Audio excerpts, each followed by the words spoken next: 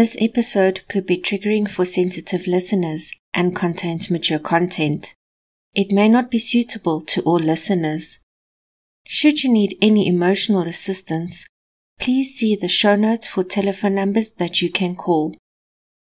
This episode will contain sexual abuse towards men, so please consider this before listening. The views and opinions expressed in this podcast are my own and do not reflect the official policy or position of the podcast.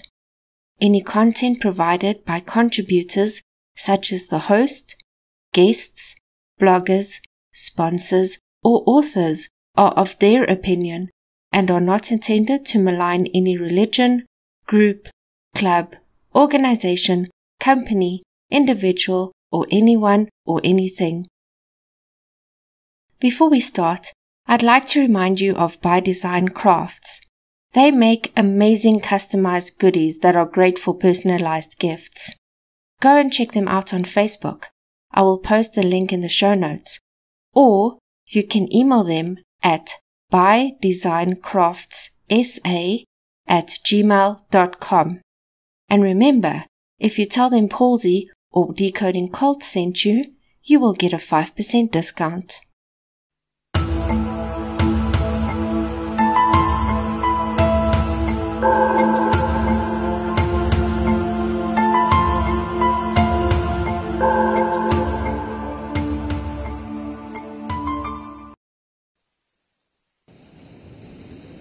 To be a person is to be a mask.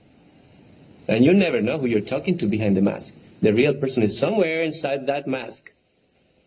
You have to stand naked in front of God as He's made you in your body of light. The Master only represents God on the earth. And if you can stand naked in front of your Master, you can stand naked in front of your God. Know that. This is Decoding Cults, and I'm your host, Palsy. This week, we are looking at the Buddha Field, Part 2. In this episode, we will be looking at the movement of the cult, where things really started to change, and the terrible secrets that came to light.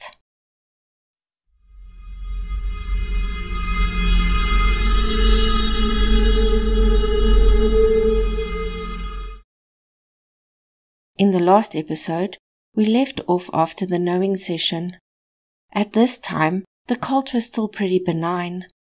Although the leader was becoming more egotistical, most of the followers were living a happy, clean life. A family member of one of the newer disciples became worried when they joined the group, and the family hired a private investigator to look into the group. The investigator infiltrated one of the open satsang, and then reported back to the family that it was just a well-meaning group. He didn't think it would be harmful in any way. Michel had decided that the disciples all needed new names. He said that this was to help them move beyond their past and to see themselves in a new way. He would also tell people to, quote, drop their mind, end quote, which basically meant that they needed to fall in line with his way of thinking. Being, quote, in the mind was a bad thing. Now, if you've been following the podcast for a while, you know by now that this is a tactic used to strip followers of their identity and critical thinking and then solidify them more into the group. But to those disciples in Buddha Field, this was a new beginning in their eyes. Furthermore, he also requested that his disciples detach from people outside of the group, including their families. One of the followers' father was on his deathbed, and she wasn't even allowed to go to say goodbye, and he told her it was in order to break her bond with her dad. Watching her tell her story is heartbreaking. As we know, this too is another way of gaining control over followers by cutting them from external influences. Before we carry on, I just want to briefly talk to you about the Cult Awareness Network. This organization was created in 1978 during the aftermath of the Jonestown massacre of the People's Temple. They provided information on groups that they considered to be cults, and also assisted in kidnapping and deprogramming cult members on behalf of their concerned families. Rick Allen Ross is a cult specialist and deprogrammer who worked with this group to assist in helping families get their loved ones out from under narcissistic leaders.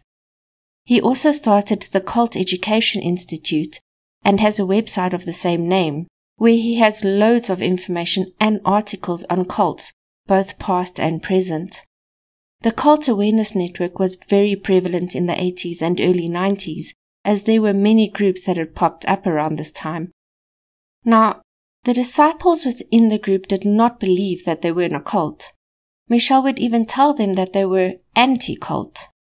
In 1991, a man outside of the group fell in love with one of the disciples, a strikingly beautiful blonde woman. He started stalking her and decided that the only way that he could have her was to destroy the group. He then went to the Cult Awareness Network, saying that she was being held with the group against her will. Michelle became aware of this, and things started to turn. He was no longer focused on the knowing and enlightenment, but more focused on not being exposed as a cult. He told his followers that he could no longer do his work in that environment and that they needed to leave. In the middle of the night, he tasked 3 of his closest followers to pack up quickly, and they left, leaving behind all of the other people without a proper explanation. Those who were left behind were devastated when they realized that he had gone.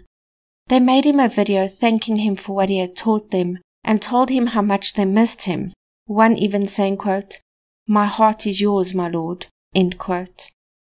Michelle and his followers moved frequently, trying to find a place which he deemed safe.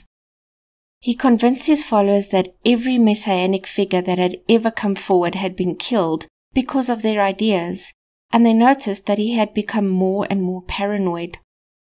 According to Google, quote, "Austin is the state capital of Texas, an inland city bordering the Hill Country region. Home to the University of Texas flagship campus, Austin is known for its eclectic live music scene centered around country, blues, and rock. Its many parks and lakes are popular for hiking, biking, swimming, and boating. South of the city, Formula One Circuit of the Americas Raceway has hosted the United States Grand Prix," end quote. It is here, after 6 months on the road, where Michelle decided that they would plant new roots. One of his disciples bought him a house, and he changed his name to Andreas. I'll be referring to him as Andreas from this point forward. The name change was to ensure that he could not be found. Once he had settled in Austin and deemed it safe, he reached out to those who he had left behind to come to him. A few at a time, the disciples would leave LA to join him in Texas. Little by little, they started to recruit new members into the movement through yoga classes. The followers were also taught ballet by him, and he actively looked for new members who loved to dance. Michelle, however, didn't let many people get close to him, especially the newer recruits, as he was still paranoid that people were out to get him. In the book The Buddha Field, The Chronicles of a Spiritual Adventuress by Giselle Coy, she describes how secretive the group was, especially around their master. She had to jump through hoops and meet so many followers first before she even had the opportunity to meet Andreas. He also continued with his acting classes and cleansing sessions. The group worked hard to make Michelle's home a haven. The garage was converted into a fitness studio, complete with a ballet bar against the wall. The front yard had a beautifully manicured lawn with trees and flowers neatly growing in well-tended flower beds. They turned the backyard into a beautiful oasis. In the middle of the garden was a small pond with goldfish, lily pads, and lotus flowers. A waterfall poured into the pond, upon which was a bronze statue of a flute-playing Krishna. There were also other statues from a variety of faiths, including Buddha, Jesus, and angels dotted across the garden. They also made an organic vegetable garden with 2 garden beds, and they had fruit trees. They even made an aviary in the backyard, complete with a small pond, and it housed a wallaby, peacocks, swans, bunnies, and other birds, including a chicken coop. To them, this was a refuge, and they felt safe there. They had also fallen off of the Cult Awareness Network's radar, but this did not make Andreas feel less paranoid. In fact, Giselle describes how, when she was first tasked for service to Michelle, she had to park her car at a shopping mall, then share a car with 4 other people to a public pool. They then walked through the woods and entered through the backyard to come to the house, and even at this point, they were never actually allowed in the house. Between 28 February and 19 April 1993, the siege happened in Waco, Texas, between the government and the Branch Davidians. This was only about 160 kilometers from where the Buddhafield disciples had settled. Upon seeing this, Andreas's paranoia grew. The followers were also afraid, but they were afraid for their master and had a deep sense that they needed to protect him, drawing parallels between their leader and those who had been persecuted for their beliefs. During their classes, the disciples would practice what they needed to do and say if they were ever approached by the FBI. They were taught to tell any interrogators that they did not know who he was. They were also not allowed to share any information or even the name of their group. In the book that I mentioned before, Giselle lays out just how secretive it was. No one dared talk about their wonderful master. They did this out of fear that he would be killed just like the messianic figures before him, and they wanted to protect him from that ever happening. Newcomers were not even allowed to tell their families about the group or the master, if they were lucky enough to get to meet the master, that is. Older members of the group would send postcards to their families from countries all over the world to ensure that their families did not know where they were. They would do this by having people who they knew were going abroad bring them back blank postcards and random gifts, which they would then send on to their families. At one point, there was a rat infestation in the aviary. Andreas tasked his followers to kill them. Armed with gardening equipment like shovels, they set about killing the rats. Andreas egged them on, almost like he was turning them into a small army that would kill for him. He was demanding more and more devotion to him from his followers. In 1997, Andreas had one of his followers purchase a piece of land and then tasked his disciples to build him a theater there.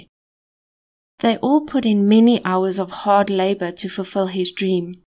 At times he would come out to inspect the progress, and when he found something that he didn't like, he would have them tear it down and start all over again.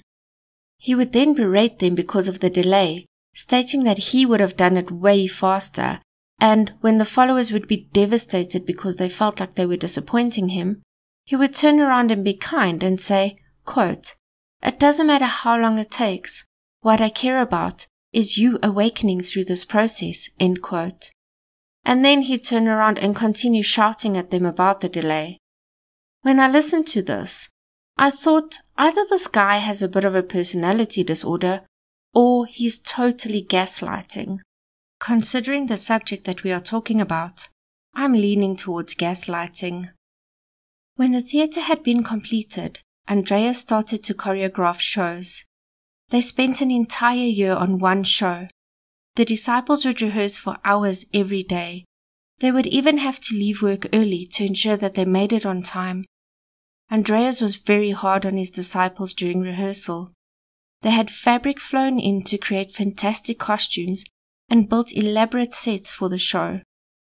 All of the disciples were involved, from the cast to making costumes and everything else. Then, after a whole year of practice and preparation, they would put on a show. Only once. For themselves. Can you imagine putting in all of that work just for one person to feel adored by his followers? He also became much more controlling over his followers.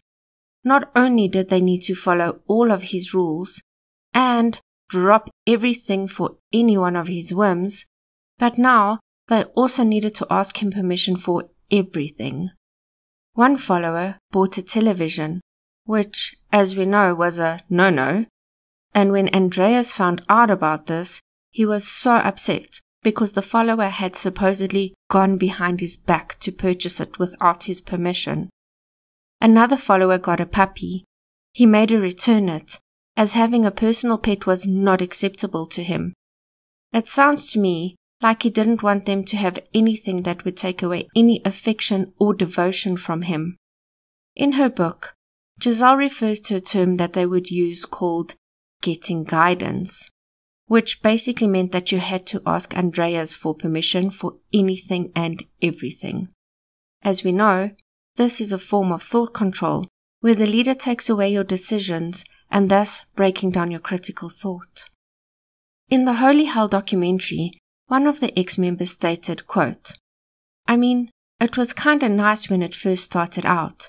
It wasn't all about adoring him.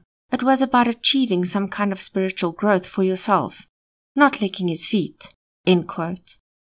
In 1999, Andreas wrote a song called Femme Fatale, and Will helped him make a music video for it.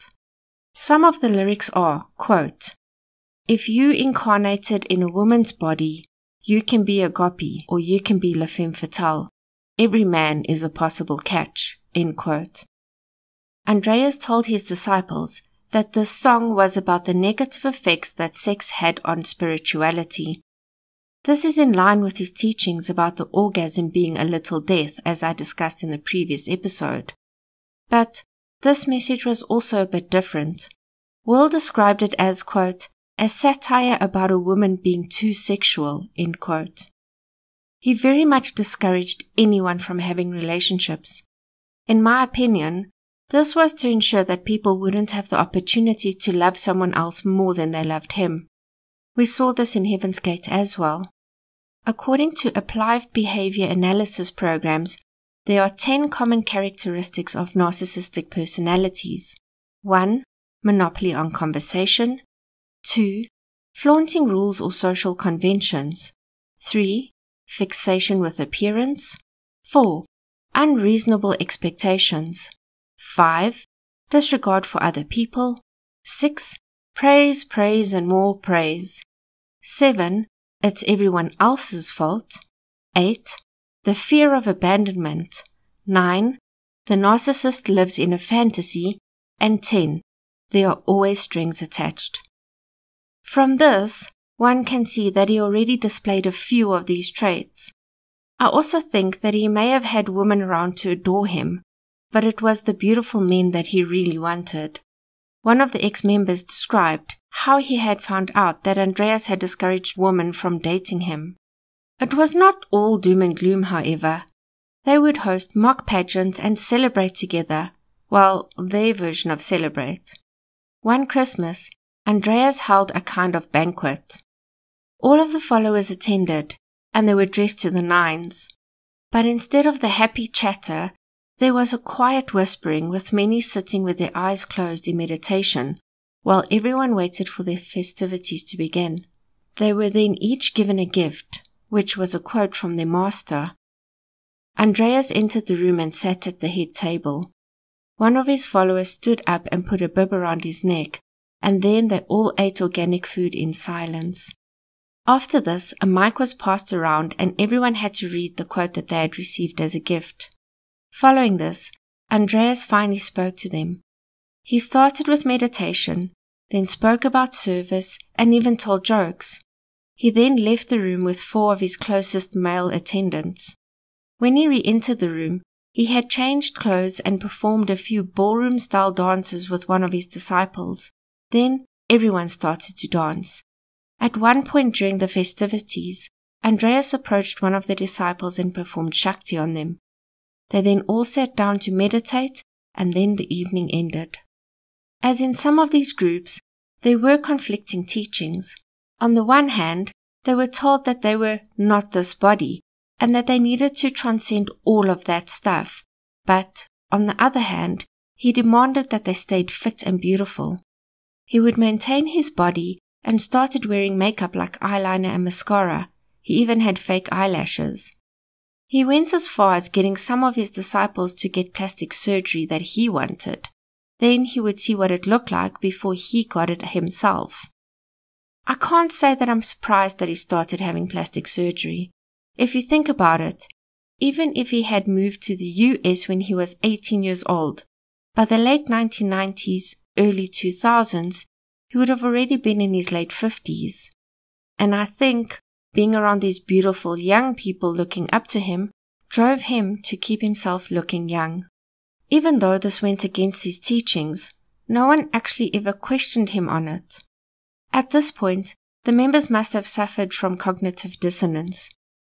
This happens when a person's behaviors and beliefs do not align, which brings about mental discomfort, and they then try to rationalize it to themselves to make it easier to accept. This point of the story is where it starts to get very dark. Up to this point, in my opinion, I could easily say that he was mostly in this for power. I don't 100% think it was for money.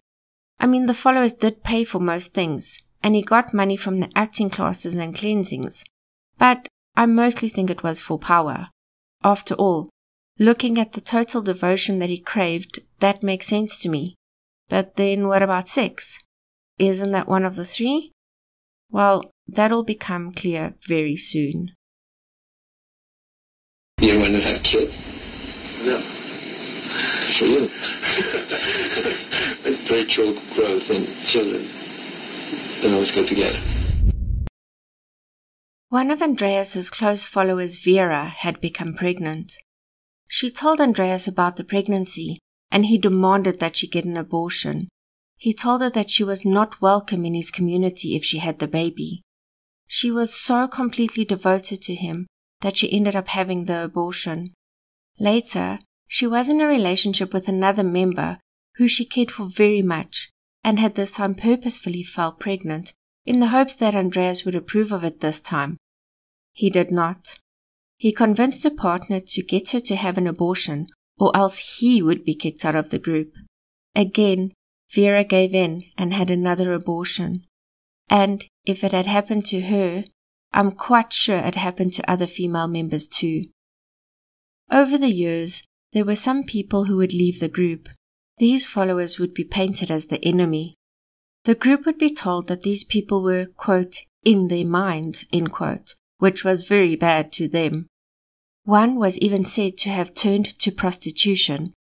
He told his followers that if they left him, bad things would happen to them on the outside. Some would even be told that if they left, they would be dead within a year. He would say things like, quote, "You only have one opportunity to be with me, only once in a lifetime," end quote. Only by staying with him would they be protected under his grace. Here we can see some more of the traits used in cults, where everyone outside of the cult is evil and staying is safer for them. Creating an outside enemy solidifies the us versus them theory, which keep members in the group. He had the group start producing movies in which he alone was the savior. They depicted apocalyptic scenes where Andreas would then come like a shining light and save them from things of the evil world. More and more he placed the focus on himself as the divine. In 2006, one of the long-time members wrote an email and sent it to the group. In this email, he started to share why many members, especially longer-serving members, had left the group. In it, he spoke about physical, mental, and sexual abuse that had been inflicted by Andreas for years. The followers were in complete shock. Many did not want to believe it, and Andreas told his people not to read it as it was full of lies. Many of his followers actually came to his defense, but a divide was being created between those who believed the stories and those who didn't. They tried to carry on as normal, but things were just not the same.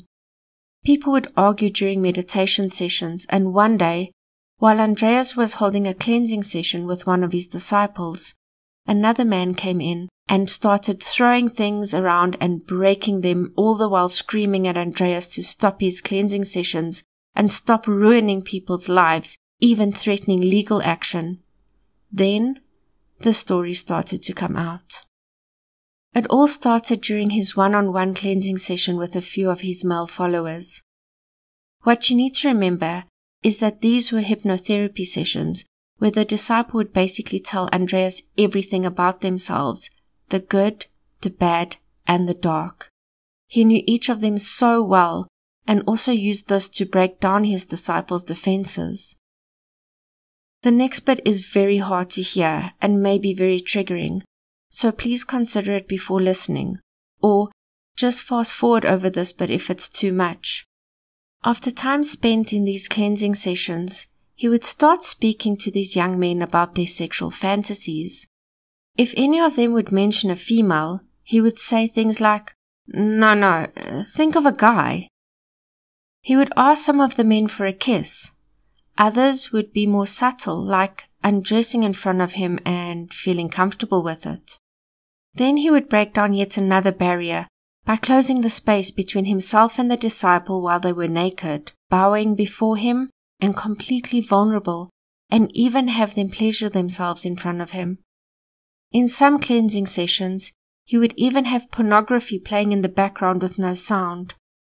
Systematically, he wore them down until he started having sex with each of them, even though they didn't want it, and some of them were even straight.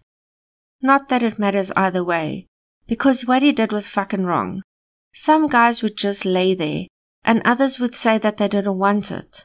To those who resisted, he would use his meditation techniques, finding the, quote, root of the issue that was holding them back, because it couldn't be him, all the while abusing them. He would say things like, quote, that moral stuff that's been put in your head, it's not your voice. You need to get what is authentic, because you're carrying so much program in there, end quote.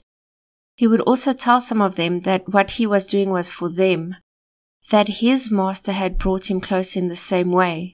He told each of them that they were very special, and they kept it secret for years. The worst thing, by the time that he was done, they would thank him and then still pay the $50 for their cleansing session. As more and more similar stories started to emerge, the majority of the followers could not ignore the facts any longer. They were devastated. They felt betrayed. Some of these disciples had been with him for over 20 years. Other stories started to emerge of him asking followers to feign illness so that he could miraculously cure them. He had even asked Vera to fake having cancer for this purpose. When confronted with this information by his followers, he would flatly deny it, saying that these were all untrue and that he would never do that. Within a week, many of the followers left. But the thing is, because it was so siloed, some followers still had no idea what had happened. Andreas once again packed a bag and gathered a few of his disciples and fled in the middle of the night. This time to the coastal town of Corpus Christi. He did send a video to his followers in Austin, but most felt this to be so strange that they completely rejected it and left in the middle of it. Those that were with him became more secretive, but overall, he was losing control over his flock. I think it was out of pure desperation, but he announced another knowing session. Keep in mind that he hadn't held one since they were in Los Angeles. The newer followers had the most amazing transcendental experience, but some of the older followers that were finally chosen said that it felt so disconnected. In my opinion, I think that those who were still totally in had a very different experience to those who had one foot out of the door. I think the spell was broken. He had even reached the point where he asked loyal followers to have those who were spreading these stories taken out or destroyed. This message burst even more illusions for some, but others still remained true to him. Those close to Andreas urged him to relocate and stop practicing under the threat of litigation coming from ex-members. They made arrangements and moved him to Oahu in Hawaii. He even changed his name again, this time to Reiji, which apparently means God King. Some of his followers went with him. Some would join every now and again for service. Many left. Even though he had promised to stop what he was doing, he proceeded to gain a whole new batch of followers through his meditation classes. One of the ex-members was set to go to Hawaii to give a talk. This was the same member who had crashed his cleansing session and broke furniture. Andreas was so afraid of this man that they even considered hiring a hitman to take him out, but hired a bodyguard instead. By 2007, the beautiful oasis that had been created at the house in Texas was completely run down. Those who had left Buddha Field slowly started to put their lives back together again. To most of them, it felt like a huge loss, like they had lost their family. They likened it to a death. Many of them were lost and even angry. Can you imagine having given so many years of your life to a person that was basically manipulating and abusing you, and then having to start from scratch? The ex-members slowly started to reconnect with people who they had disconnected from. Will Allen even went on to make the documentary Holy Hell in 2016. The thing is, even though these members had been able to leave and move on in their own way, he is still practicing his teachings in Hawaii. I truly hope that he is not abusing those members as well, but I'm not so sure. While making the documentary, Will approached Andreas on the beach. He asked him, quote, "Are you being a good boy?" end quote. To which he replied laughingly, quote, "No, I do not know what that is," end quote. Will later asked, "Are you being your best boy?" To which Andreas replied, quote, "I'm just being," end quote. It makes me sad to think that despite everything, he still hasn't changed his ways. I just hope that those who are still following him aren't being abused, and that they will find a way out. If you enjoyed this episode, please hit the subscribe button and rate and review us. It'll go a long way into improving the podcast and helping others find it. You can find us on Facebook, and you can email us at decodingcults@gmail.com. We would love to hear from you. If there are any topics around the workings of cults which you would like further explanation on, or if there is a cult that you would like to hear about, email me or post it in the Facebook group. Remember to go to check out By Design Crafts SA, and if you order, tell them I sent you for a 5% discount. The amazing logo art was created by the tattoo artist Jock Jacobs. Thank you so much for listening.